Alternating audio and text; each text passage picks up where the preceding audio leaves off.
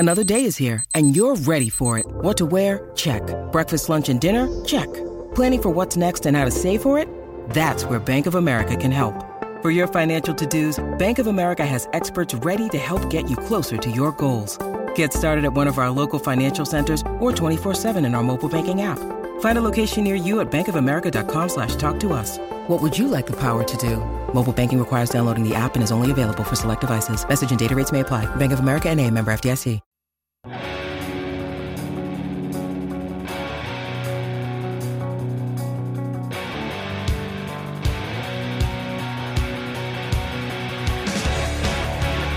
Ladies and gentlemen, boys and girls, welcome back to Basketball Conference, the ACC Football Podcast. My name is Joey Weaver. He is Mike McDaniel. Mike, Week 2 recap. Did you enjoy the games? I did. It was, well, I mean, we'll get into it. Not to spoil anything here, Joey, but an FCS team won, and it was not the one we expected. No, it was not, Mike. And that was the thing that I thought that, I thought we were going to end up being wrong. We told everybody on the show, on the preview show, somebody in the ACC is going to lose to an FCS team this weekend. What I did not expect it was going to be was the team that had just taken Notre Dame to overtime the previous weekend, as the Florida State Seminoles turn around and lose to the Jacksonville State Gamecocks. Jacksonville State 20, Florida State 17. Let's have a dialogue. My goodness. And if you saw the way this all went down, like, the how is almost worse than the what. Like, it's bad to lose to Jacksonville State. It's almost worse how this happened. This was a 3-point game with 6 seconds left. Jacksonville State has the ball, and I believe it was their own 41-yard line. And, like, if you listen to Mike Norvell's comments in the postgame, he said, we avoided going to a prevent defense because they still had a timeout, and we thought they might try to get into field goal position, basically. To which I would ask, so? A long field goal doesn't cost you the game. Yeah, but also, I'm okay with that response. Mike Norvell was getting dunked on here, Joey. I have a thought here. Maybe 2-man under wasn't the worst thing they could have run if they actually ran 2-man under with zone defense in the back and man coverage with the corners. That would have been fine. My next question is, Mike Norvell, are you straight up lying to us about the defense you were running, or are your players all just a bunch of idiots? Because they did not run 2-man under, it turns out. People smarter than you and I went back and broke it down. They were in cover 1 man defense with a significant pass rush here for no apparent reason. Good Lord. All that aside, how do you not make the tackle? I don't know. Like, so this is the fun part. Okay, so long story short, if you didn't see this, late Saturday night, what happened was former Clemson quarterback transferred to Jacksonville State, Zarek Cooper, drops back, heaves a deep ball down to about the 10-yard line of Florida State that's caught by former Duke wide receiver Damon Philyaw-Johnson. There are 2 Florida State defenders in the vicinity. One of them just kind of goes running past Philyaw-Johnson. The other one was just taking a horrific angle and was not in any good position to make a tackle. Like, it was like Florida State had shut it down and like they were just taking it for granted that the game was over, and they got beat for it. I mean, it was an embarrassing, kind of unthinkable showing there for the Seminoles, Mike. Unbelievable to me. I mean, I think there was, I want to say, so Mark Packer mentioned this. I was listening to Off Campus Mark Packer on Sirius XM radio. He mentioned that Florida State was 96-0 against FCS competition. I think it was like 27-0 or something like that. 27-0. We're just throwing numbers out there. 27-0. They had never lost to an FCS team. 27-1. I mean, gosh. And then the other thing that I don't understand, Mike, and let's all just be real honest with each other here. I did not watch every second of this game. No. Mike, how does Mackenzie Milton end up with 18 of 31 for 133 yards? Florida State against Jacksonville State averaged a shade over 4 yards per attempt passing the ball. It's what easy, the Joey. hell? Joey, it's easy. It's explainable. Ready? Here we go. Lay it on me. The Florida State wide receivers suck. They're not very good. They didn't complete a pass of more than 20 yards the whole game. No. Now, I didn't watch this game live either until the final 4 minutes. I did see this play live at the end. I couldn't believe how poorly they played that defensively. But all that aside, offensively, this team's got nothing aside Jay Sean Corbett, right? And yeah, Mackenzie Milton looked pretty good coming in relief of Jordan Travis against Notre Dame. Just let him down the field and they went on this wild goose chase in the fourth quarter, and it was all for naught because they lost the game anyway. But this wasn't good, Joey. No. I don't know. I don't know if this is more on Milton or the fact the receivers aren't any good or a little bit of both, but man, not what you expected. I mean, ultimately, it's just how do you even get yourself? I mean, you talk about whatever defense you're playing at the end. Ultimately, the question is, how do you get yourself in that situation where it's even coming down to the last play of the game against Jacksonville State, an FCS school? Well, and Florida State did this, 2 or 3 years ago against Samford? Yep. Where and they won that game, but I mean, that was a game that went into the fourth quarter, late into the fourth quarter, I believe. And I mean, we thought that was a low point. Man, this is worse. Florida State ends this game going 4 for 14 on third down, 0 for 2 on fourth down. They were penalized 11 times for 114 yards. This is the game that you cannot have against Jacksonville State. And Mike, that whole thing that I said last week about, I think Florida State might have something here. I think it might be okay. Yeah, big old wrong on that one. No, they do not. If you have something going, this is not what you do to follow up that Notre Dame game. Imagine going 4 for 14 on third down against Jacksonville State. Imagine having 11 penalties for 114 yards against Jacksonville State. Imagine Jacksonville State outgaining you 350 to 329. Yeah, this is bizarre. I mean. I understand completely if Florida State fans are running out of patience, even though it's only, the beginning of year 2 for Mike Norvell, and realizing that this was always going to be a little bit of a strip it down to the studs and kind of rebuild the whole thing. But still, I mean, the way that we talked about Jeff Collins losing to the Citadel in year 1, year 0, whatever, this is as bad. I would say Jacksonville State is more talented than the Citadel, but you're Florida State, man. You can't lose this game. Willie Taggart would have lost you this game for cheaper. I'm just saying. I think he's still on the payroll, technically, if you go look at it. But, just throw that out there. It's like paying 2 coaches when you don't even have one.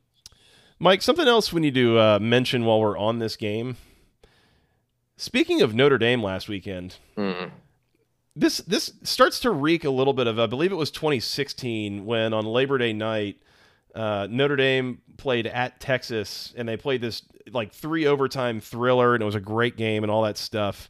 And Texas wins, and I think the proclamation at the end was Texas is back and all this stuff. And then that was the Notre Dame team that went 4-8, and Texas went maybe 6-6. And it was just one of those things where we all thought watching that game that this is 2 heavyweights slugging back and forth, and what a win and what an epic moment and all this stuff. And then 6 weeks later, we realized neither of these teams is any good. Is that where we might be at with this Florida State Notre Dame game last weekend? Yep. Because, Mike, Notre Dame did not have the best Saturday themselves. Yep, but it was on a streaming service that nobody watches, so it doesn't matter. It may as well not even count. How is it the year of our Lord 2021 and nobody's putting that on Periscope on Twitter that I can watch for free, right? Why are we now in a position where we're trying to make college football content less accessible? I have no idea. And why is Notre Dame okay with that? Yeah, we have a contract with NBC, but we're going to put it on Peacock, which has a 10th of the subscribers, right? Yeah, it seems like an awful idea. And then they go and lay a little bit of an egg and damn near lose to Toledo, and it's maybe a good thing that not anybody could watch that. Yeah, I actually tweeted out. I said, you know what? If Notre Dame loses on a streaming service, Peacock, by the way, for those of you uninformed, if Notre Dame loses on a streaming service that nobody is actually using, does it make a sound? And somebody responded to me on Twitter and said, oh, yeah, it would make a sound. Yeah, to say the least. Got me. Yeah, that got me. Yeah, Notre Dame turns around and goes home and wins 32-29 over Toledo. And like Toledo's not a bad team per se. Like I think they're kind of one of the favorites to win the MAC. But again, you're Notre Dame. Yeah. You win that game by 3 scores just by rolling out of bed. Yep, except they didn't. It's a little bit of a rebuild in South Bend. And Yeah. Joey, you know what we saw in that Notre Dame game? I know we're not going to go full recap, but we saw 4-star true freshman Tyler Buckner throw a touchdown pass, 3 for 3 for like 78 yards and a touchdown. Did that make you a little hot and bothered, Mike? A little tingly in the pants even. Good. Yeah, that. Good. Yeah, we're gonna. That's gonna be part of the snippet that we post on the video later. Anyways, Excellent. I mean, anything to make my sponsors happy. there you go. Anything else on this Florida State game, Mike? I think it has far-reaching ACC implications because if Notre Dame's not very good, then the ACC, and again, Notre Dame's not in the ACC, but they play a lot of ACC teams. And I believe, in my opinion, that there's some ACC schedules out there that may end up benefiting from seeing Notre Dame this year and definitely benefiting from seeing Florida State because they can't even beat Jacksonville State. Yeah, I think that's a good point, is that Notre Dame has 4 games left on their schedule against ACC teams, and that will come into play when we thought that Notre Dame was going to be better than anybody in the ACC, not named Clemson. Right. Turns out they might be gettable. They might be gettable. Now, if they move to Tyler Buckner, maybe not. Yeah, well, there's that. Yeah. All right. Jacksonville State 20, Florida State 17. Let's move on, Mike, to I'll call it a happier result for the ACC, but still some discussion to be had. Pittsburgh 41, Tennessee 34. Pitt, of course, breaks the ACC's losing streak against SEC teams, which I don't know how many games it was at, but it felt like it was quite a few. Pitt was the better team throughout this game, Mike. Like, they moved the ball better than Tennessee. They were more consistent on a down-to-down basis. And then Pitt turned around and did like everything in their power to try to keep Tennessee in this game. Like, there were special teams gaffes everywhere. Like, Pitt, they basically spotted Tennessee 7 points in the first quarter by what was that one? That was the blocked punt. Yes. And by blocked punt, I mean Tennessee blocked the punt. Pitt did not block for the punt. There were guys just running free up the middle. Correct. That probably should have been recovered for a touchdown, but instead Tennessee had a 1 yard or a 1 play, 2 yard touchdown drive that had to happen. So there was that. Pitt shanked a punt in the fourth quarter out of their own end zone. It went to like maybe the 30-yard line, maybe.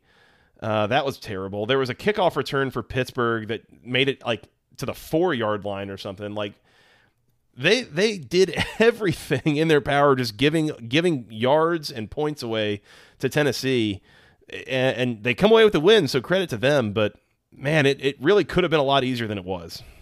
It could have been for sure. And this was quintessential Pittsburgh at noon on a Saturday, wasn't it? Yeah, it really was. Drag you down and play a weird game and eventually come out the winners. That's pretty much Pitt's MO these days. Yeah, I totally agree.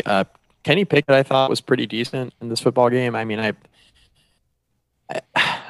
it's just a very weird box score, and it was weird when I was watching it. But I didn't realize, Joey, live that Pittsburgh scored 27 points in the second quarter. Yeah, that was really where they kind of won this game, and they should have basically had it put away at that point. Yeah. And the other major takeaway for me is Pitt's just total inability to run the football. It's wild to me. Like, they cannot run it, Joey. We were talking about this, and what kills me is that 3 years ago, if we were describing Pitt's offense, it would have been they can run the ball, and that's about it. And thankfully, they can run the ball pretty decently on a week-to-week basis. Then Mark Whipple shows up, and all of a sudden, it's like they can't run their way out of a wet paper bag, man. Like, yeah. I don't get what happened here, but all of a sudden, this team that has, as a program, historically over the last half a century, has generally had good running backs and a good running game. Now, just like, 42 carries for 100 yards. Like, what are we doing? Yeah. Here's the other thing too, right? I look at and I think back to when Pittsburgh was running the football at a high clip a few years back. I mean, they had two 1,000-yard rushers in their backfield, right? Mm-hmm. Now I look at Darren Hall, Claudio Allison, for those of you who will remember. Now I look at the Pittsburgh backfield, and Bonniconda is a good back, right? They have Vincent and AJ Davis, who've been there forever. But I look at this and I'm sitting here wondering to myself, Joey, when looking at Pittsburgh's backfield, like, do they have one or two 500-yard rushers? Maybe one. I mean, Bonniconda and Davis here today combined for 31 carries for 76 yards. Mm-hmm. Like, good grief. Yeah, not great. So, I mean, I don't know. This has turned into, okay, put the ball into your game manager, Kenny Pickett's hands. Kenny Pickett, of course, has been there since the Eisenhower administration, and you're now asking him to throw the ball at 77 years old, like 40 times a game. And I don't know if that's the best strategy, but, I mean, it worked on Saturday, 24, 36, 85, 2 scores. I mean, that's good. That'll work. Yeah, definitely credit to Kenny Pickett, and I mean they made probably some more explosive plays in the passing game than we're used to seeing from that offense on a week-to-week basis. Like you said, I mean he played well. He was really kind of the big thing about this Pitt offense on Saturday. Him and then Tazir Mack made a couple of huge plays as well. He had 4 catches for 100 yards. Basically everything that he was catching was going for chunk yardage, which was really good for Pittsburgh. So, again, Pitt was the better team. Like, I thought they redeemed themselves well here. I mean, they were only a 3.5 point favorite, and they covered. Like, that's good. They had a nice little double pass in the red zone at one point that went for a touchdown that I was amazed at how smoothly executed that was. Like, how Jared quick Wayne, it baby. happened. It was really impressive. So good on Pitt. It didn't have to be this difficult or go down to the wire the way that it did. The other thing I thought was interesting here, Mike, we had a little bit of a Hendon Hooker sighting from Tennessee. Joe Milton goes out of this game, I believe it was in the second quarter. Pitt had a play where, I forget who it was, like one of the defensive tackles went in and sacked Joe Milton, and on the way down just like took the ball out of his hands. Yeah. It was literally a strip sack in like the purest sense of that term. And I think that was the last we saw of Joe Milton. So then they replaced him with Hendon Hooker, and Hendon Hooker came in and like on most plays wasn't that good, but on a few plays had some really explosive moments. Yes. If nothing else, better than Joe Milton. It's basically the Hendon Hooker experience. And as far as hookers go, it's as well as you're going to do on like 2:00 on a Saturday afternoon, right? In Knoxville. Yeah. Yes. In Knoxville. I mean, it's going to be a pretty average hooker, right? Right. Passing the ball, he was pretty efficient. Threw the interception at the end when Tennessee really needed a touchdown, so that wasn't very good. Tennessee just running the ball. We talked about Pittsburgh struggling, right? And Tennessee had a little bit more success, but most of that came from the 2 quarterbacks, Milton and Hooker. 14 carries for 3, carry the 103 yards. So, I mean, they rushed for 136 as a team. A little over 100 of it come from your 2 quarterbacks. I mean, they got to figure out how to run the football with the running backs. Tennessee does, because they're going to have a heck of a time in SEC play. Yep. And I know the Josh Heupel offense wants to throw it about 75 times a game, but they're going to have to run it at least. Yep. Shout out to the Pitt defense, too, for coming up with, I believe, 3 turnovers in this game and 5 sacks. Yeah. That's the Pitt defensive experience, by the way. Yeah, and of course the big interception at the end to really ice the game. And then Pittsburgh's offense for milking away whatever it was, 5 or 6 minutes of clock there at the end of the game as well. That was huge. When it counted. By the way, it was just 1 turnover. So good on Pitt. +1 in turnovers. Did not give it away themselves. That was nice. Yep. Pitt 41, Tennessee 34. Let's keep moving, Mike, to less happy news. Mississippi State 24, NC State 10. Mike, this got out of hand a little bit. Well, not that out of hand, but this didn't go great for NC State from the get-go. Mississippi State runs the opening kickoff back for a touchdown to kind of set the tone. Yep. And NC State it kind of felt like they could never really get anything going. Right. And Mississippi State's defense isn't bad, but it's not this good either. Right. Yeah, I mean, the big thing wasn't really out of hand scoreboard-wise, but it felt out of hand because NC State literally just could not get anything going on offense. I mean, Bam Knight only had 31 yards rushing. Ricky personally had 19 yards rushing. I mean, combining for 16 carries for 50 yards is not very good. Devin Leary, he was 30 of 49, which is okay for 303 yards, touchdown, and interception. A lot of those yards came from when NC State was 3 touchdowns down in the second half. They just had to start throwing the ball a ton. Leary was fine, but NC State offensively put themselves behind the 8 ball. And like you mentioned, Mississippi State's defense, I mean, they're an SEC defense. There's talent on that roster on that side of the football, but it's not like they're an outstanding defense in that conference. And they really took NC State to the woodshed as far as their defense against NC State's offense. I was really surprised that the Wolfpack couldn't get anything going on the offensive end. This game really, early third quarter is where this thing flipped right. Mississippi State's up 14-3. It wasn't looking great for NC State, but if you go to, the first possession of the third quarter for NC State, they fumble. Mississippi State immediately goes 7 plays, 54 yards, and a touchdown to make it 21-3. Mm-hmm. That was pretty much all she wrote, Joey. Like, that's when the game effectively ended for NC State. It wasn't looking good, but Mississippi State stepped on their throat early in the third quarter, and that was really it. Yeah. Yep. This game really just did not get off to a good start at all for NC State. Did not. I mean, the first 4 possessions, 4 plays, 17 yards, punt. 8 plays, 45 yards, get down into the red zone, had 3rd and goal, and then throw an interception. And by the way, it was your running back that threw an interception. That was Ricky Person's interception. You had a missed field goal after that. 5 plays, 17 yards, missed field goal.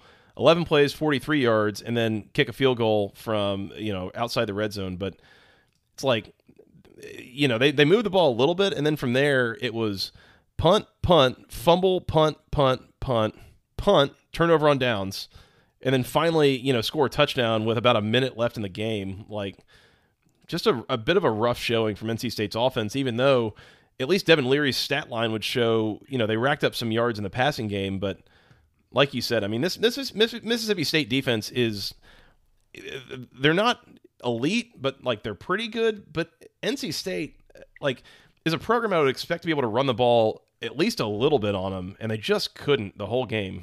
Yeah.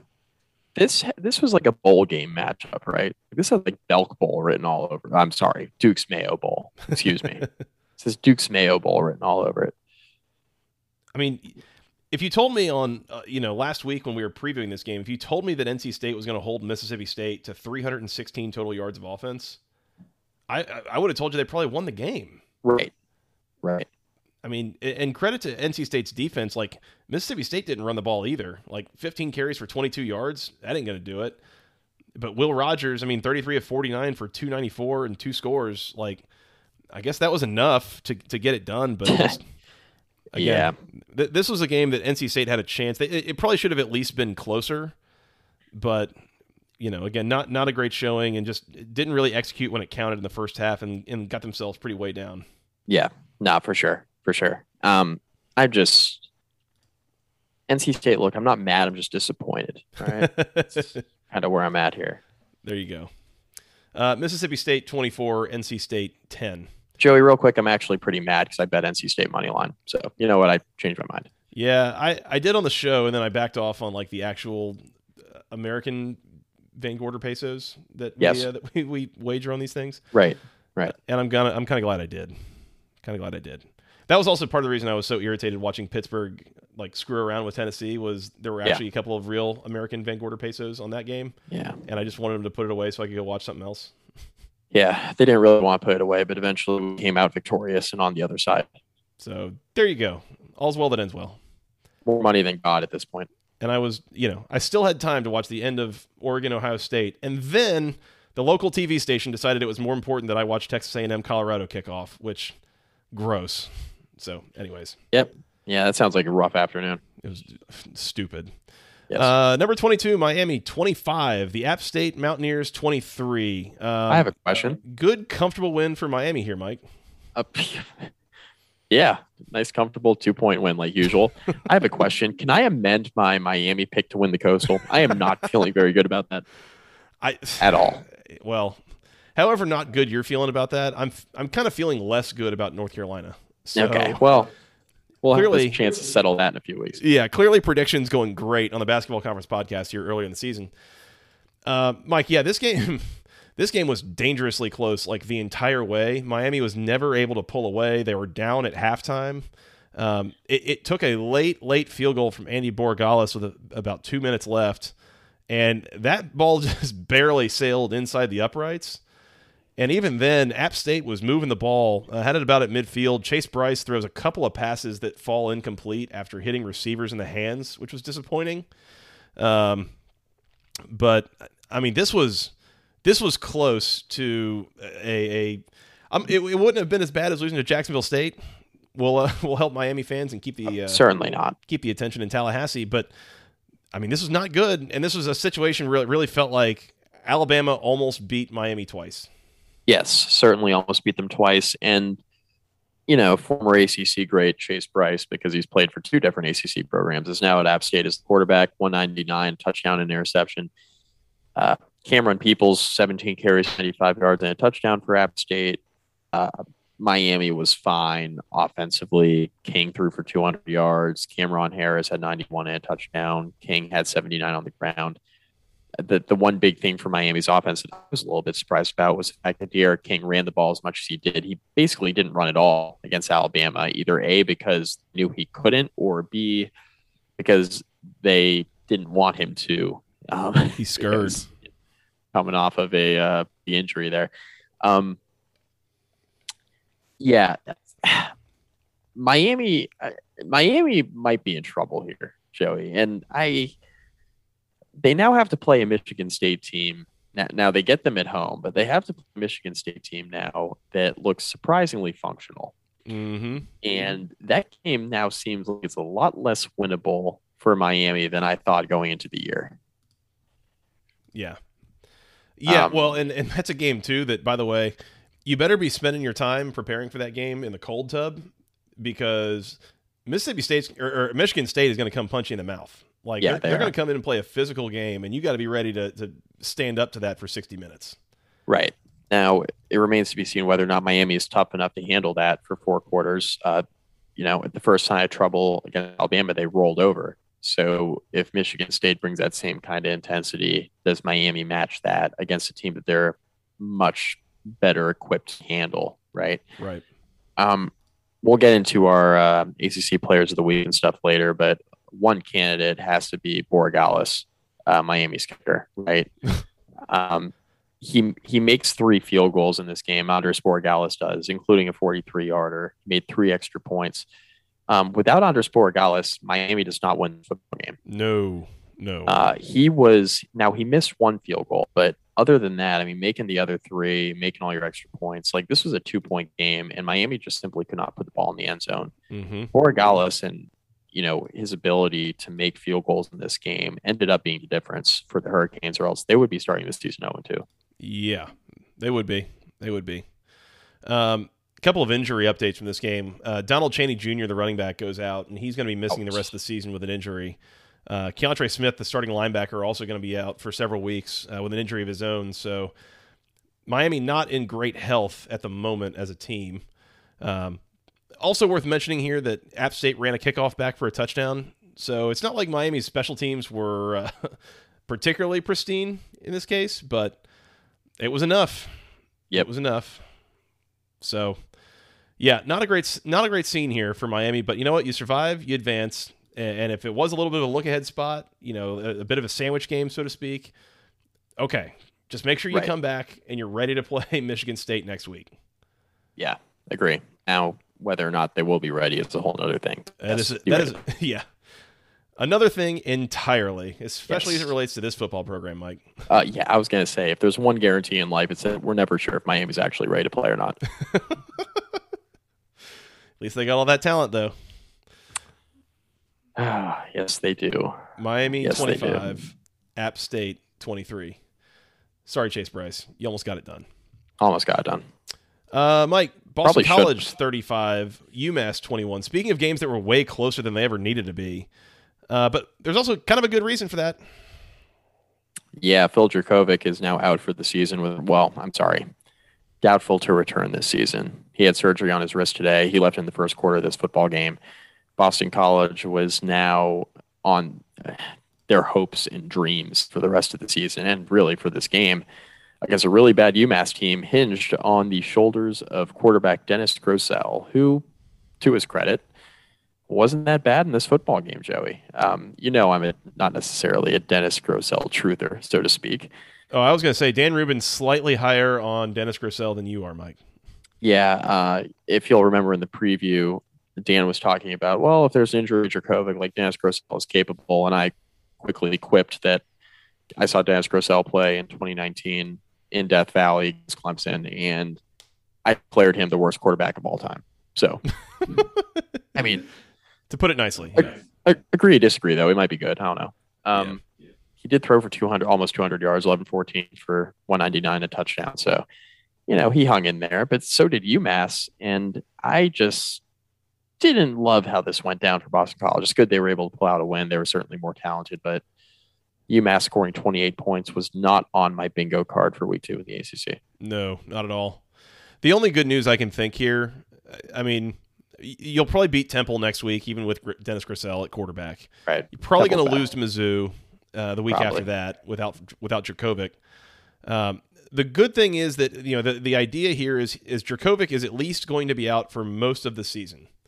So if the idea is that Dracovic does return for 2 to 3 games at the end of the year, well, Mike, Boston College's last 3 games at Georgia Tech, home against Florida State, home against Wake Forest, like those seem winnable. Yeah, I mean, if you had everybody for all 3 of those games, you're probably going at least 2-1 at this point. So, there's that if there's a silver lining, but we'll see. We might get more information that says that Dracovic is done for the year. Right. In which case, not a great outlook for Boston College moving forward. Yeah, not looking good. The Boston College, second in the ACC pick is not looking very good at this point. I think NC State might have a handle on that. Also, I'd like to rescind. I should have mentioned this earlier. I'd like to rescind Florida State might be in play for second in the division. I made that declaration after the narrow loss to Notre Dame. I would like to rescind that. It might be second to last in the division.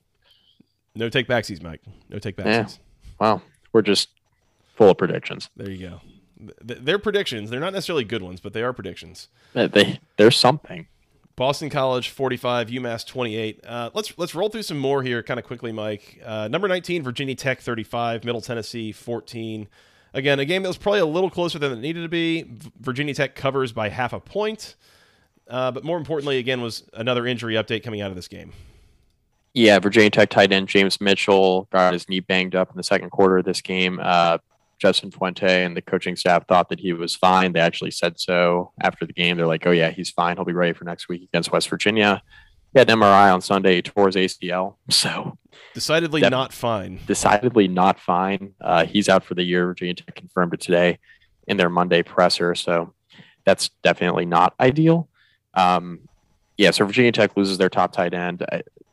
Brad Cornelson underutilizes tight ends in the passing game. I think this is honestly a bigger deal for the running game for Virginia Tech because of how good of a blocker James Mitchell is. But you do, of course, lose one of your top pass catchers as well when they do elect to throw the ball to the tight end. Yeah. This game overall, Virginia Tech got off to a slow start, both offensively and defensively. It was a very vanilla game plan. I think some of it was they don't want to put a lot on film for West Virginia. It was very it felt like they ran 3 types of offensive plays in the first half and played a really soft zone defense, which remember from the North Carolina game, Joey, they were playing man basically the entire time. So why are you now playing 8 yards off the ball with your corners that looked like the best unit in the ACC in week 1? That was a question that I had throughout the first half, but Virginia Tech put on clamps in the second half. They had Jermaine Waller had an interception. Virginia Tech's offense got more aggressive, and before you know it, it was 35-7. Middle Tennessee State scores a late touchdown to make the spread look a little bit closer than it was, but it was 35-7. Tech covered comfortably, even though it didn't look that way. Yep. Worth mentioning here, and probably some of this was late game stuff, but Middle Tennessee comes away with 7.1 yards per attempt in the passing game. They were able to rip off some chunk plays in the passing game. again, I mean, pretty simple vanilla game plan for Virginia Tech. Like you said, probably don't want to put a lot on film. And I could even make the argument, Mike, on the offense is pretty vanilla anyways. Like It is. Yeah. Very, very even. Yeah. So, got to win. It sucks to lose James Mitchell like that. That's a guy who, if nothing else, like you said, I mean, he adds to the run game as much as a tight end can. Right. And he also, I mean, he feels like he's a little bit of a safety blanket, safety valve type for Braxton Burmeister. When he gets outside the pocket and scrambling, James Mitchell is one of the first guys he looks for, and it makes sense being a big guy, big frame, a good pass catcher at tight end. So yeah, future NFL player, all ACC player. I don't want to I definitely don't want to downplay it. It's strictly on a Brad Cornelison utilization of tight ends in the passing game thing, not a James Mitchell as a football player thing. James Mitchell is a very good football player, and you'd rather have him than not. But yeah. I'm just thinking strictly from a utilization standpoint, I think it'll be tough in the running game. I really do. And I don't think it's being talked about enough. So I want to make sure I mention it on this podcast. Yep, for sure. Virginia Tech 35, Middle Tennessee 14. Moving on, staying in the state of Virginia, 42, Illinois 14. This was as pretty dominant and complete of a win as I think almost any ACC team had, at least against a Power 5 team this weekend. Or really maybe nice this year. Performance from Virginia. Or maybe this year so far. Yeah. Illinois is bad. We Yes. talked about that on the preview. They beat a bad Nebraska team in week 1. They lost to UT San Antonio in week 2. And UVA beat the absolute hell out of them on Saturday in Charlottesville. This was something I saw coming from a mile away, not necessarily 42-14, but I thought Virginia would easily cover 10. Brennan Armstrong was phenomenal. Mm-hmm. 27-36, 405, 5 touchdowns, had the 1 interception. It did, doesn't matter. Yeah. At 31 yards on the ground. Virginia still can't run the ball with their running backs. Wayne Tolapapa, 10 carries, 35 yards. He's not very good. And I'd blame the offensive line, but it seems like everybody else can run except for him. So I don't know. Yep. I don't get that piece, but Virginia again looked really good in the passing game. Armstrong's stat line was great. It hit some explosive plays left and right. I mean, and several different guys were making explosive plays. I'm seeing 5 different receivers had a reception of at least 18 yards. Yep. And again, that's kind of how you get to 400 plus yards in the passing game. It was a lot of explosive passing. So good on Virginia there. Just a really complete win. And what we talked about, yes, like Illinois is not that great, and yes, they beat Nebraska, but it was really a little bit of a styles make fights thing. It felt like because Illinois kind of wanted to, at least to some degree, wanted to play like the bully ball. Want to be more physical. It's Brett Bielema, right? And it's like that is not going to work against Virginia in the way that it worked against Nebraska. Like Virginia is happy to sit there and try to get into a rock fight with you a little bit. Right. They've got the guys. That's their thing. Yeah. That's their thing. If you're Illinois, you're going up against a more mature version of what you'd like to be. Mm-hmm. Like that is what Illinois wants to be Virginia. Yeah. And I don't mean from the standpoint of they want to go like 6-6 every year, but they want to actually, that'd be great at Illinois. Who am I kidding? That would be phenomenal at Illinois. Yeah. And Bielema's a guy to definitely make that happen. But yeah, they're trying to go up against a more mature, Virginia team and trying to beat them in their own game. And like you mentioned, that's a great point. That's just not going to happen against a UVA team that's well into their maturity under Bronco Mendenhall. Just not going to happen. Yep. So a couple of like really dominant, good-looking, complete wins for Virginia to start the year. Now, Mike, on next Saturday, they go to Chapel Hill and take on North Carolina, a game where they're like a 10-point underdog. Stay tuned. I'm interested to talk about that game and who I think might win. Yeah, for sure. I just float this out there for the preview later this week. I like UVA to cover there. So just keep that in mind. I might like him to do a little bit more than that, but we'll come back to that would you? Against your Coastal pick? Huh. I mean, if Virginia Tech was able to punch them in the mouth and they didn't do anything about it, That's true. I kind of think Virginia might be able to punch them in the mouth and they might not do anything about it. Alas, preseason predictions, they are just predictions. We didn't promise they'd be good. No, definitely not. Anyways, that's some foreshadowing for you. We'll come back and do that later this week. Yep. Virginia 42, Illinois 14. Moving on, speaking of those North Carolina Tar Heels, they bounced back pretty nicely here against a not-so-great Georgia State team. Number 24, North Carolina 59, Georgia State 17. Again, got a couple of the demons exercised here. Big win for North Carolina. Easy, got a lot of guys in. That nice, easy, cruising win to follow up from last week's disappointment for them. Yeah, beat the ever-loving hell out of Georgia State. Sam Howell, 352 yards passing, 3 touchdowns, add 104 yards and 2 scores on the round. So, including a 62-yard touchdown run.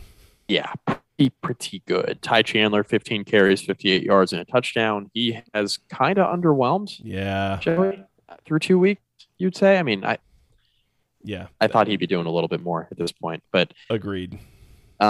Carolina's receivers, Josh Downs continues to be the go-to guy for Sam Howell. He led the team with 8 catches in this game. For 73 yards and a touchdown. Antoine Green, 3 for 117, which is peak efficiency. 39 yards per catch, 57-yarder included in there. Emery Simmons, 3 catches, 73 yards. It seems like the primary 3 at receiver are going to be Green, Simmons, and Downs. Not too much Coffrey Brown through 2 weeks. A little bit surprised about that. Yep. Yeah, North Carolina was up 24-10 at halftime, and it never really got closer. It was 45-10 after the third quarter. So this was a runaway and something that North Carolina needed. Again, kind of exercise some demons, get some work in, stay healthy, move on, and again, they'll have Virginia this upcoming weekend. Yep. Keep an eye on that. Tar Heels 59, Panthers 17. Moving on, final one of our FBS games before we get into a couple of FCS games. Oh yeah, Mike, Rutgers 17, Syracuse 7. Yep, that Sean Tucker rushing effort that he exhibited in Week 1 against Ohio turns out it does not carry over against 10 teams. Joey. Well, and Mike, speaking of let's review last week's action. That Ohio team that Syracuse beat up on pretty good, they lost this week to FCS Duquesne. Not a good look. It's going well. Yeah. Syracuse finishes this game with 265 yards of offense, which is crazy, Mike, because they outgained Rutgers by 70 yards and lost. Yeah. But when you turn the ball over 3 times and don't generate any yourself, well, that's what happens. I was going to say, I mean, you have 3 turnovers, you have almost 60 yards worth of penalties. You only average 2.2 yards per carry. Yeah, I mean, that'll do it. Yeah. Not great for Syracuse. No, decidedly not great. Now, Rutgers, I think, is going to be okay, right? They're an up-and-coming program under Schiano in his second stint there. But, look, let me just put it this way. I'm glad Syracuse got their win in Week 1 while they could. Yeah. It's good to start on a good note like that. Yep, because it's all downhill from here, Joey. There's a song about that. There is. Newfound Glory. Good stuff. That's right. We've used that as our intro music on this podcast several times. Yes, we have. It is an interesting road ahead, though, for Syracuse. I mean, they get Albany next week. That should be a pretty easy layup win. And then the following Friday, they get Liberty. Yeah. I mean, that sounds like that's going to be just like a loss. And then Liberty goes out and beats, who was it this week? Hang on. I had it pulled up. It was Troy. They beat like a kind of average Troy team 21-13.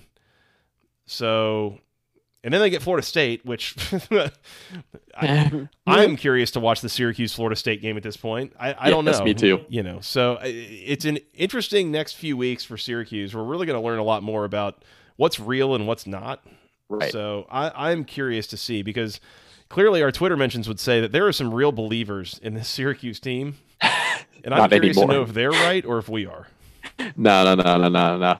Our one believer has come home, so to speak, as Scott Van Pelt would say. He has come home. I'm not talking about him going bald. I'm talking about he's come home. He's back with us. We got him back with the good guys, Joey. He gets it now. He came. Our Cuse football fan, whatever, in all caps. Cuse football. A true fan account that I believe Joey is a Dino Babers burner.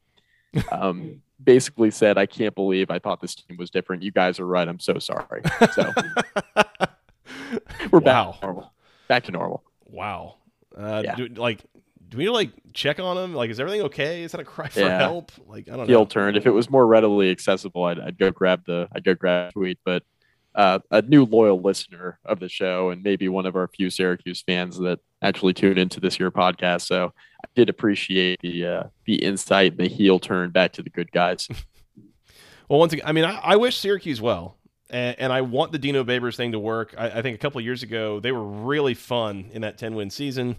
Like, I don't wish ill on Syracuse at all. It's just I call them as I see them. And I do want to point out somebody that did have a really good game was Taj Harris, the receiver for Syracuse. Yes. 8 catches for 122 yards. He was quite good. Yeah. He's a definite bright spot on that offense. You just got to figure out something around him, and that has been lacking so far. Yes, and maybe some new leadership as well. Perhaps. Rutgers 17, Syracuse 7. Mike, let's move on. We got some FCS games to recap. Before we do that, Mike, we got to tell you about section103.com. Oh, Joey. Do I have a Section 103 story for you? Tell me about it, Mike. If you guys were following our Twitter account or my Twitter account last week, you'll see that I received 2 wonderful Section 103 t-shirts. Thought I was only getting one. Comfy, yes, very comfy, quite comfy.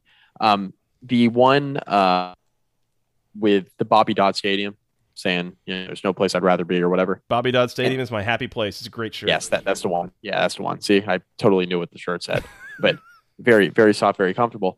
The second one was the one that simply said Georgia Tech. Well, you'll remember on the last podcast, maybe 2 podcasts ago now, I made a joke about Sean Glennon, former Virginia Tech quarterback, back in the late 2000s.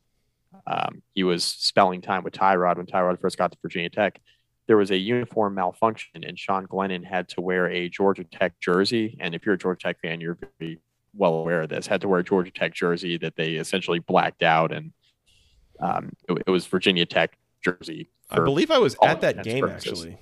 Were you? I think I was. I didn't really realize that had all happened until you got home later, because they made a point of it on TV. But when you're in the stands, like, you would never know. Fair enough. I mean, so for all intents and purposes, he was wearing a Virginia Tech jersey, so to speak. Our good friends over at Section 103, Joey, made sure that joke didn't go unnoticed. They sent me a Georgia Tech t-shirt with the Georgia taped over with Virginia, and now it says Virginia Tech on the Georgia Tech shirt, which I greatly appreciated. Shout out to Stephen Little. What a guy. Stephen Little. He gets it. You just, some people just get it. He gets it. He does. He gets it. That was awesome. That was a super cool moment, super cool thing for him to do for you. So shout out to him. Section 103, again, all sorts of great Georgia Tech wear, stuff for men, women, children, performance wear, regular t-shirts. They all, featuring all sorts of different official word marks and logos from Georgia Tech. Those are not easy to find on clothing these days, it turns out, but at section103.com, you sure can. So go there, Mike. Use promo code GOACC for 10% off your first order. Really appreciate the partnership with them. I love my shirts. I'm looking forward to getting some more in the mail here very soon. There's an email that I still need to respond to Steven on. So, Steven, if you're listening, I have not forgotten about you. I'm just bad at replying to emails, I promise. Yes. But go check out section103.com. Yeah, make sure to check them out. And that one last quick story. Joey texted me and asked, hey, did you get your shirt? I said, I got 2 of them, actually. And he goes, wait, you got 2 shirts? And I said, yes, but for good reason. Yeah, exactly. And then, the explanation came from there. So yes, good fun. Really appreciate, again, the partnership. Use promo code GOACC for 10% off your first order at section103.com. And Mike, of course, they bring us this next recap. Georgia Tech 45, Kennesaw State 17. Really wasn't even that close. Georgia Tech was up 45-3 in this game before a couple of late touchdowns from Kennesaw State kind of pushed it a little bit closer. And it was a little bit frustrating the way that happened, because part of how that happened in the fourth quarter was Kennesaw got a second straight possession after getting an onside kick, which, whatever, we'll leave that alone. Good possession or good game from Georgia Tech. Jordan Yates, I thought, looked really good throwing the ball, and realizing it's Kennesaw State, but just the way that he was able to anticipate throws, he was on time, he was on target. It was very crisp from a passing standpoint from Jordan Yates. Right. So credit to him, and credit to the receivers. You know, he had a lot of different guys catch passes for Georgia Tech on Saturday. I somehow suspect it's going to look a little different next weekend when they go play Clemson. But, sure, you know, for now it looks really great. So credit to them. Saw a couple of offensive wrinkles too. And I want to say this too. Like I've talked some trash about Georgia Tech's offensive coordinator Dave Patnode on this show in the past couple of years. Feeling like, you know, there were game plans that didn't make sense. There's, you know, there's packages that they use that don't make sense, like all that. I feel like the first couple games of the year here, I think he's called a couple of pretty good games. You know, they've found ways to create chunk yardage. Even in the loss to Northern Illinois, it wasn't that the plays weren't there to be made. It's that the players weren't making the plays. Like, right. There were a couple of long touchdowns that would have happened if just a pass was on target kind of thing, and it wasn't. You had open receivers and just couldn't hit them. So credit to Dave Patnode and that coaching staff for kind of what they're starting to run from an offensive standpoint. It makes more sense than I think what they've done in the past. But overall, you know, a good win for Georgia Tech. And I thought one of the really funny moments here too, Mike, was in the first quarter, I believe it was. Kennesaw State runs an option, quarterback tries to pitch it, and Jordan Dominic swats the pitch out of the air. It's a fumble, picks it up, starts running with it, gives one of the nastier stiff arms I've ever seen to Kennesaw State's quarterback, and then is about to get chased down by one of Kennesaw State's A-backs, and shoves Charlie Thomas, Georgia Tech's linebacker, shoves him into the A-back as his last block as he's like running into the end zone. So go ACC to that, Jordan Dominic. Yeah. But you know, doing that on a scoop and score, that was really fun. So good win for Georgia Tech. That was better. Yes, that was better than the Northern Illinois showing. Yeah, I'm not going to spend too much time on this. This was a game where I described it this way, Mike, to somebody as like, this is basically the game for Georgia Tech where you're like Sonic if you've already lost all your rings, right? And you're running around and if you screw anything up, like you're dead. But yes.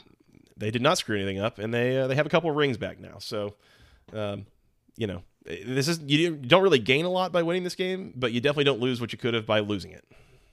I agree. I mean, now you go into Clemson week, and basically the game plan is don't get blown out. So, hey, Patnode, just sit on the football. Exactly. Sit on it. Preview of my column from the Rumble Seat on Wednesday, by the way. If you're interested, a little bit of a spoiler there. I will be reading. Please do. From the rumbleseat.com. Go check it out.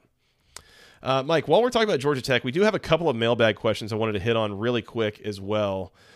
These came in a little over a week ago. The first one came from Keith Derrick, and he was pretty frustrated, I think, on Sunday morning after that loss to Northern Illinois. Says, basically, if you were the AD, Mike, for Georgia Tech, there's a lot of emotional athletic directors on Twitter right now. What would you do if Collins was your head coach and you were the AD? Would you consider firing him? Yeah, I mean, yeah. Now, full understanding of what the buyout is, it's probably not entirely realistic to fire him right this second. But yeah, I mean, it's absolutely on the table. And going into the Kennesaw State game, like you mentioned, if Georgia Tech were to lose that game, then it would have been okay. Like, this isn't a situation that's going to get any better. They've now lost to Northern Illinois. They've lost to Kennesaw State, which would have been the second FCS loss for Jeff Collins as Georgia Tech's head coach, correct? Yep. In theory? Yep. Yeah. So at that point, it would have been like, all right, this is not going to get any better. Second loss in 3 years. And by the way, the second year, there wasn't even an FCS team to play. Right. So could have made it 3 for 3. Yeah. Didn't even make it 2 for 3 though, and that's what Georgia Tech needed. They needed to win that game against Kennesaw State. Now, how do you move forward? Right, you have a big game against Clemson, a big game from the standpoint of Clemson being a top 10 team. Right, it's a big game on Saturday. Can you look respectable? Right, the same question we were asking about Miami. Right, Miami is on a different wavelength than Georgia Tech in most years. I get that, but the conversation we were having about Miami going into the Alabama game was the same thing. Can you look respectable, right? Can you not get blown out? And it sounds like moral victories, but when you're in year 3 of a total rebuild and you're expecting to start to see results, a good step in the right direction would be to not get absolutely obliterated by the odds-on favorite to win the conference every year, right? Mm-hmm. And Georgia Tech, it's not fair that they have to draw Clemson every year, right? It's garbage. I've talked about it. It's crap. Like, permanent crossovers are dumb. Division, they're dumb. I don't know why the ACC does it. It's stupid. Whatever. No arguments. Right. Yeah. So now Georgia Tech draws Clemson every year when they already have Georgia on the schedule, but I digress. It's not good, right? And so how do you look in this particular contest, right? Can you, despite a really disappointing start to the year with that loss to Northern Illinois, can you still find a way to look respectable in the games you're not expected to win, right? Coming into the year, Joey, we thought that Georgia Tech was a team that quite honestly would struggle to get to 6 wins, just given the difficulty of their schedule. Mm-hmm. It was going to be hard on paper to see that happen in the preseason. I still think it's going to be pretty difficult to get to 6 wins, and even more difficult now they lost to a team that they should have beaten in Northern Illinois. Yep. But can you look respectable? Can you win some of these quote unquote toss-up games that you got coming up in ACC play? Can you beat the teams you're supposed to beat, like a Duke, right? Can you beat that kind of team? Can you make the Virginia Tech game? Can you beat Virginia Tech in Atlanta? Or can you make that game competitive in Atlanta against a Virginia Tech team that might be a little bit better than we expected, right? Like, that's now what I'm looking for with this Georgia Tech team the rest of the season, given what we saw in week 1 against Northern Illinois. It's not realistic to fire Collins right now, but can you get this thing moving back in a semi-normal direction, given the difficulty of the schedule and kind of what you have in front of you? Yep. And for what it's worth, I agree. I mean, I don't think there's anything financially viable they can do to fire him this season unless the bottom just absolutely fell out. And right. I think by beating Kennesaw State, you've made sure that doesn't happen. Right. So at worst, I think you're looking at, firing after next year. I think that's when it's more financially viable. And my column last week at From the Rebel Seat basically was about, I don't believe that this is going to work. Like, some of the coaching stuff that I continue to not see from this team is super concerning to me, where, again, you're not getting beat because other teams are bigger, stronger, faster than you. You're getting beat because your guys don't know where to go. That, things like last year when they didn't know the snap count and just basic, simple stuff that's not being coached. That was my concern. So maybe that changes, Mike. There's still time. Again, you've probably got another, 22 games ahead of you before that decision has to be made. Like, there's a lot of time to turn it around. It's a question of can you and will you? Right. So agree. Other listener question here real quick while we're at it. Lee Nobody. Should Georgia Tech be aggressively pursuing Gus Malzahn? Can the program afford to wait and watch the talent leave the team through the transfer portal? Is there any other coaching hire that would keep talent on the roster and bring in talent from the roster that they're leaving? I understand the financials are hellaciously bad, but is it worse than another 2 to 3 year rebuild? I mean, what's Gus Malzahn's interest in Georgia Tech? Yeah, Gus Malzahn has a pretty good gig right now at UCF. Yeah, and he's probably going to be in line for another big-time gig at some point in the next couple of years if he wants it. I don't see that. I mean, I don't want to completely dump on the question, because I think that the proposition of Malzahn in theory makes sense. Not the name Malzahn, but a name like Malzahn, right? Where it's not like the top name on the market. Like, Georgia Tech's not getting Saban, Georgia Tech's not getting Urban Meyer, Georgia Tech's not getting, Brian Kelly or. But can Georgia Tech get, like, this could be a bad example, but like a tier of coach like Matt Campbell? Can they get like that type of guy? That's a more open question. Now, Matt Campbell, again, bad example. That's one I kind of pulled out of my ass. But you want to get a tier of coach like that where he's a good coach, but regionally it makes sense. And I think that's where we're going with this question from Lee, right? Okay, Malzahn regionally, it makes sense. He coached at Auburn. He's coaching at UCF now. Like, he knows the Southeast. Like, yes, but he's also Gus Malzahn. So, no, he's not coming to Georgia Tech. But can you get a coach like that? Yes. I just don't know who that is right now. And even if, we sit here a year from now and say, you know what, Georgia Tech's got to wash their hands of the thing, I'm not sure it's going to be an established head coach with multiple years of proven track record. I think it's going to be maybe an up and coming coordinator or someone like that. And I think they're going to want to go offense rather than defense, just given how this has looked in the first few years with Collins. Understanding it's a full rebuild and it's a really tough situation to inherit, but also acknowledging that the staff has fell short through 2 years and change, right? So there's some of that too. Yeah, I mean, for what it's worth, Malzahn just signed a contract with UCF. It was a 5-year, $11.5 million contract. Now, part of that is he's also being completely supplemented by Auburn giving him like $21 million in cash to walk away. Of course. But, I mean, the thing is, again, you'd be paying a Collins buyout. You'd be paying probably a buyout from UCF. And then you'd also be, paying him a salary on top of that. So that gets extraordinarily expensive, in a Georgia Tech athletic department that's not just like loaded to the gills with cash in the way that some of these other programs are. Now, if you just take all the context out of it and you just stand two men in front of me, and one of them is Jeff Collins and one of them is Gus Malzahn, and you say, which one do you want to be the head coach of your program right now? Gus Malzahn. I'm probably pointing, I'm probably pointing to the guy that took a team to a national title. He was the offensive coordinator for another national title winning team. He damn near made a playoff a couple of years ago at Auburn. He is very accomplished, in recruiting and on field and all that at the highest level, versus Jeff Collins, who's kind of this somewhat up and comer, less experienced guy who doesn't have a ton of skins on the wall. Yeah, I'll take Malzahn. But I mean, I'll tell you, the guy who made more sense for Georgia Tech is UCF's old head coach, who's now at Tennessee, Josh Heupel. That would have made sense for Georgia Tech. That would have been interesting. Yeah. But that's the kind of coach that would have made sense. Okay, he's regionally, it's a fit. His offense is exciting. It's totally different from what you had in Paul Johnson, right? It's polar opposite of Paul Johnson. Right. Right. But that's what I'm saying. It is a guy who's had some success as a head coach, right? Who's familiar with the area in the Southeast, who is running something completely different from what you have in hand now, right? With or at the time with Paul Johnson and now with Jeff Collins. So the old UCF coach would have made a lot more sense than Gus Malzahn, but I understand where Lee's going. It's just not going to happen with Malzahn.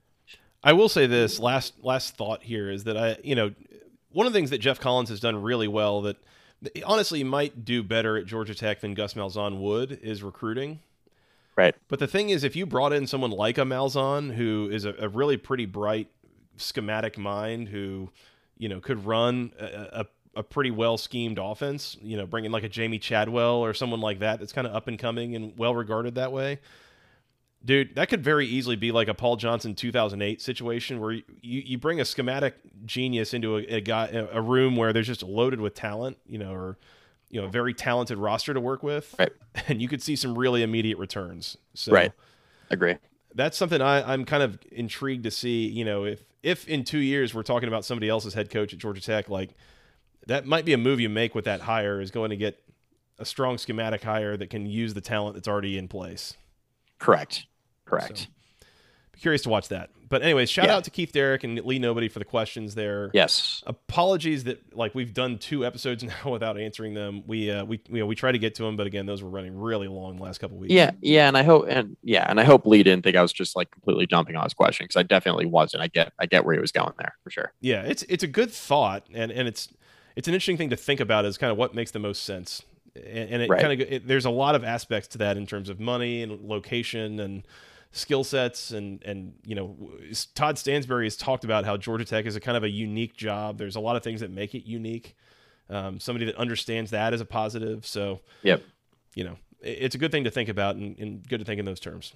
Yeah, and if if the pursuit of Gus Malzahn fails, I'm sure Manny Diaz will come available here soon.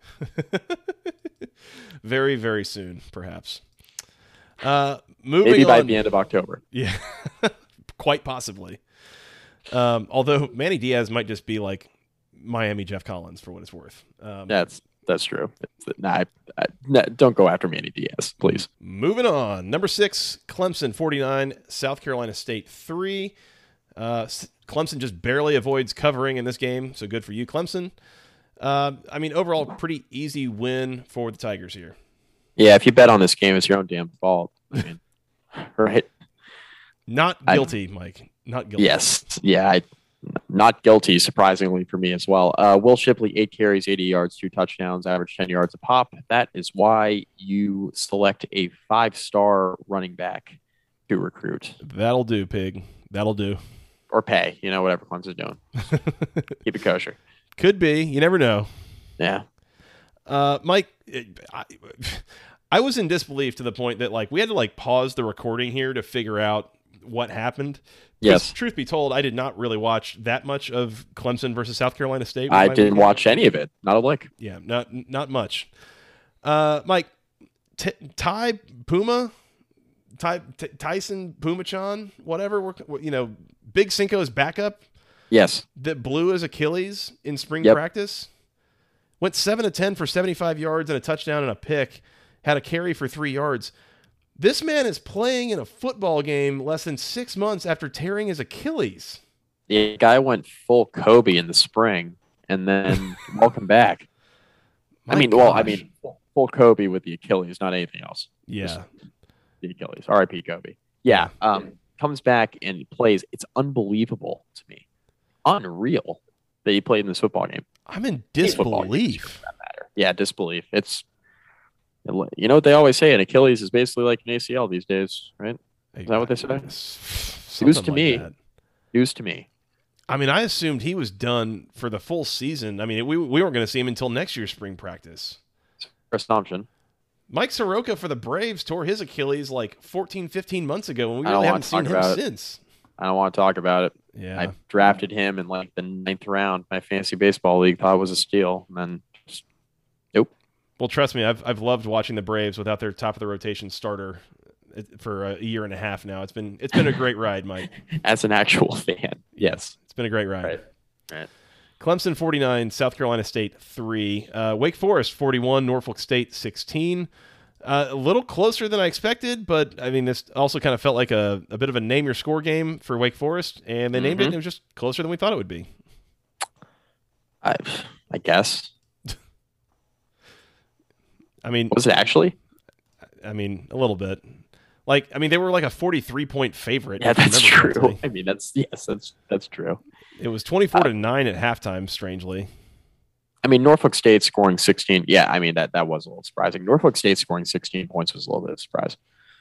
Norfolk State absolutely sat on the ball in this game. That's the strategy. High-powered offense. Wake Forest didn't know Georgia Tech with their offense, right? Or Virginia Tech for that matter. But not quite. Wake only had the ball 4 times in the first half of this game. They scored 24 points, pretty good, but Norfolk State's drives, 12 plays, 6.5 minutes, 11 plays, 7.5 minutes, 5 plays, 3 minutes, 9 plays, 3.5 minutes.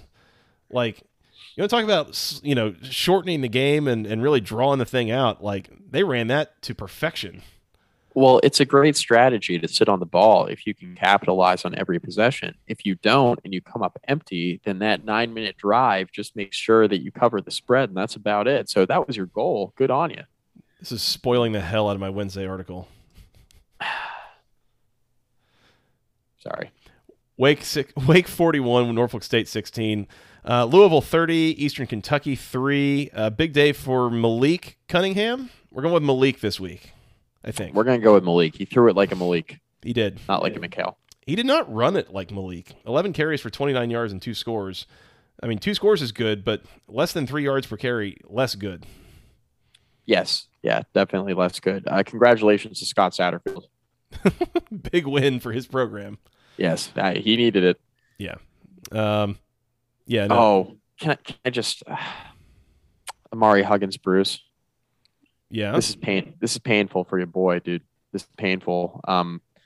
he had Virginia Tech in his final three, and he chose Louisville. And now I'm living in pain and suffering watching Virginia Tech's receivers try to get open. Woof. Yeah, he had 5 catches for 150 yards in this game. Mm-hmm. You take that. Pretty good. Pretty good. Including a 93-yarder. Not bad. Yeah, he's got some wheels, brother. Wheels. He does. Louisville 30, Eastern Kentucky 3. Lastly, Mike, the game that we really thought might go sideways, and it did for a while, and then it really didn't. Duke 45, North Carolina A&T 17. If I'm trying to remember this. I was out on a date with the wife Friday night and trying to monitor this as at least the score. Right. Duke scored a touchdown right before halftime to take a 21-14 lead. They did. I guess as time expired in the first half, they scored to take that lead. And then they just kind of turned it on in the second half and ran away from NC A&T. Eventually, it was a 45-17 final score. I was feeling quite good about A&T's chances to cover, and I bet this game. And I was also on a date with my wife. We were at a country concert on Friday night, and during an intermission, I checked the score of this game, and it was 21-14 at halftime. I was like, A&T, not only are they going to cover here, they might win this thing outright. And then Duke just blew them out in the second half. And smoked them. A&T did not run the cover play in the second half. No. Let's put it that way. No, they did not. Mateo Durant with one of those stat lines of the weekend. 15 carries for 41 yards and 3 scores, Mike. I mean, wasn't efficient, but it was effective. It was effective. Averaging, 14 yards per touchdown? Something like that? Sure, why not? Math. That's just math. Duke 45, North Carolina A&T 17. Mike, you want to give out some awards? Let's do it. Let's do it. Fire up Yakety Sax. The Go ACC Moment of the Week, Mike. It could only be one thing. It could only be one thing. Congratulations to Jacksonville State for completing, Zerrick Cooper. Florida State should have known Zerrick Cooper couldn't actually make the end zone with his arm. He used to play for Clemson. Yeah, but he did. We used play loosely because he was like a third stringer for a reason. Yeah. He couldn't throw it to the end zone, but oh my God, Florida State. Yeah, only one candidate here, Joey. Florida State up 3 points on Jacksonville State with 6 seconds to go. And it's a 59-yard touchdown with multiple missed tackles and just a missed defensive call and all sorts of stuff going on to give the Gamecocks the win. So go ACC to you, Florida State. You fulfilled the prophecy that somebody was going to lose to an FCS team this weekend. It's just we didn't think it was going to take till the final play of the final game, but you did it. Good job. Go ACC. Terrible. Really awful. Mike, the Brian Van Gorder Memorial You Tried Award this week goes to Pittsburgh's special teams. Not the running backs. Yeah. Pittsburgh special teams. Again, had a punt blocked, had another punt that was shanked, had a kickoff return inside the 5-yard line. That was really like a lot of the only reason that Tennessee was even in this game. Right. Good thing you pulled off the win, but boy, you tried to look like you had it together on special teams. Yeah, we decided to give it to Pittsburgh special teams. You can give it to the running game any week. So exactly. Speaking of which, the Kobe Bryant Memorial Volume Shooter of the Week Award, Kobe, goes to NC State's running backs with a less than efficient performance, we'll say. Bam Knight, Ricky Person Jr., 16 carries for 50 yards. Bad. Shade over 3 yards per carry on 16 carries. Not ideal. Not to mention Ricky Person with an interception and Bam Knight with a fumble. Yeah. This pretty bad for NC State. Yeah. Not a great look. Not the best. Not the best. Those are our weekly awards, Mike. Player of the week. Brennan Armstrong for Virginia. He looked real good, Mike. Yep. Brennan Armstrong, I think, has to be a player of the week. Sam Howell, but, Sam Howell was going up against FCS competition. Also, real quick, Andres Borregales, I think, is going to be my player of the week for Miami. Hit 3 field goals, made 3 extra points. And like I mentioned, when we were recapping the Miami game, they do not win that football game without him. Nope. We would not be talking about him that way if he had kick that last field goal just a shade to the left of where it ended up, because it just barely snuck inside that left upright. But they count that as 3 points, Mike. Yeah, and real quick, just to correct myself, I said Georgia State was an FCS team. They're actually in the Sun Belt, but it's basically the same thing. Thought you were throwing shade there, but yeah, I'll take it. Yeah. No, I mean, Brennan Armstrong did that against Illinois, which is technically a P5 team, so Yeah. Well, yeah, they could also be in the Sun Belt if they wanted to. Like I said, technically. Yes. Basically an FCS team, though. Team of the week, Armstrong's Virginia Cavaliers. And yes. You know what? We've messed around and talked some mess about Pittsburgh and how they played against Tennessee. Yep. They got it done, Mike. They beat an SEC team. That's a win. They had more points than Tennessee did. That's it. They're co-teams of the week with Virginia. Yeah, I'd like to give mine to, more of an ACC team than Florida State would ever be. Jacksonville State. Come on down. The Gamecocks, as it were. Yes, the Gamecocks. That's right. Which Gamecocks team finishes with more wins, Jacksonville State or South Carolina? Stay tuned. Stay tuned. America's favorite game show. Yes. We'll see how that Name that Gamecock. Mike, that's all I got on week 2. Right here. Yeah. Anything else on week 2 here? No. I mean, to say that this weekend is planned would be just totally an incorrect statement. This season has been kind of a mess so far. In a very looking bad. In a very ACC college football way, I'll say so. It's looking bad. The ACC is looking bad. Yeah. I mean, it's Clemson.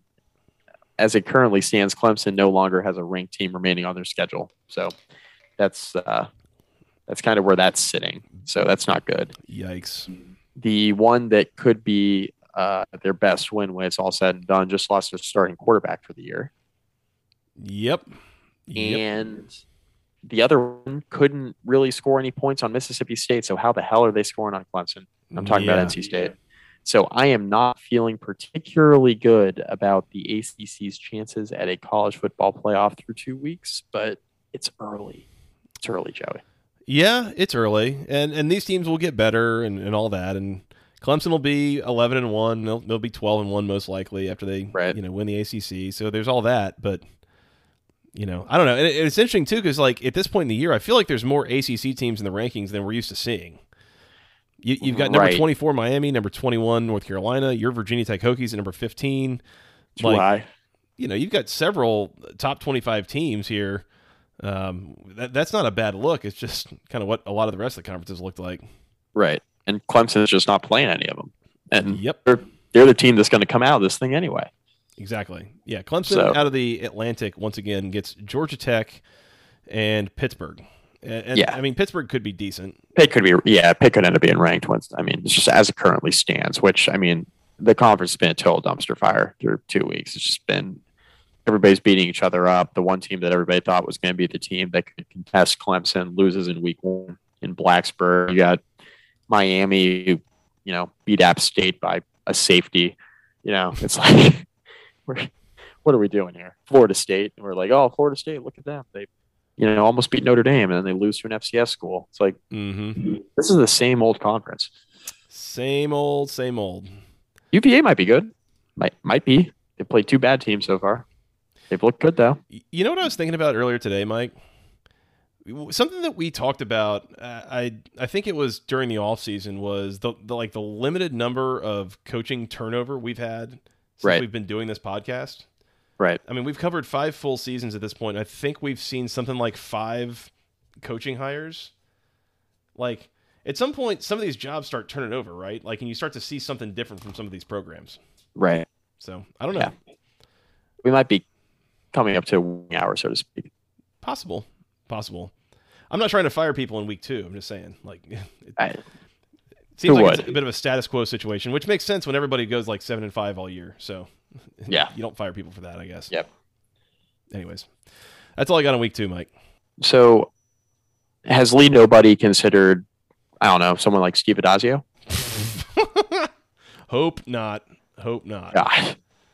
Hadn't considered Scott Leffler either, it turns out. Oh, jeez. God. Oh, Bowling Green is so bad. Oh, what did Bowling Green do this? What did Bowling Green do? Speaking of which, let's find out. Yeah. Completely forgot to include this on the rundown. Oh, South Alabama 22, Bowling Green 19. You almost got it done. That was close. That was close. Way to cover. You know they were a dog. Way to cover. Yeah. Matt McDonald goes for 308 yards and a touchdown through the air. And then running the ball, they went for like 10 yards. So sounds like a Scott Leffler offense to me. Yeah. That's about right. That's about right. Yeah. So, just remember, Virginia Tech fans, when you're screaming at Brad Cornelson this Saturday when Tech's playing West Virginia, just remember your offensive coordinator used to be Brian Steinspring. And just after that, it was Scott Leffler, which was the end of Frank Beamer in Blacksburg. So just remember that. Keep that in mind. Hey, go Falcons. Go Falcons. Good call. Gonna get one more screech in there. That's right. Mike, let's get out of here. Let's go preview some Week 3 action. In the meantime, they can find us on Twitter. I'm at FTRS Joey. He is at Mike McDaniel SOS. Together, we're at BC Podcast ACC. You can send us an email with your questions, comments, concerns, like Lee Nobody and Keith Derrick did, to the longest email address known to man, basketballconferencepodcast@gmail.com. Nailed it. Thank you. You can go find us on iTunes, on Spotify, pretty much anywhere you can go find your podcasts. Mike, where else can they find us in the social medias? Facebook.com/basketball conference rate review. Find all of our podcasts there. Also on Instagram at BC Podcast ACC. Please do. Do it for the gram, Mike. Do it for the gram. That's right. And those places you can go find podcasts, do all those things that YouTubers tell you to do. Hit subscribe, hit the like buttons, all those good things. We appreciate that. Leave ratings. We like those. Yes. Rate and review. And, of course, subscribe. Please do. Please do. Mike, you ready for Week 3? On to Week 3. We apologize for the scheduling delay on this here particular episode, but we will get back at it later this week as we come back to preview those games. Spoiler, it was my fault. I mean, neither of us is particularly timely with most of any of this, so it was you this time. It'll probably be me next time. You at least have a kid. What's my excuse? He is a great excuse maker. I'll give you that. Yes, just like his old man. Mike, we'll talk later this week. Yep. All right. Until next time, for Mr. Mike McDaniel, I am Joey Weaver. Thank you guys so much for listening. We will talk to you again soon, and until then, go ACC.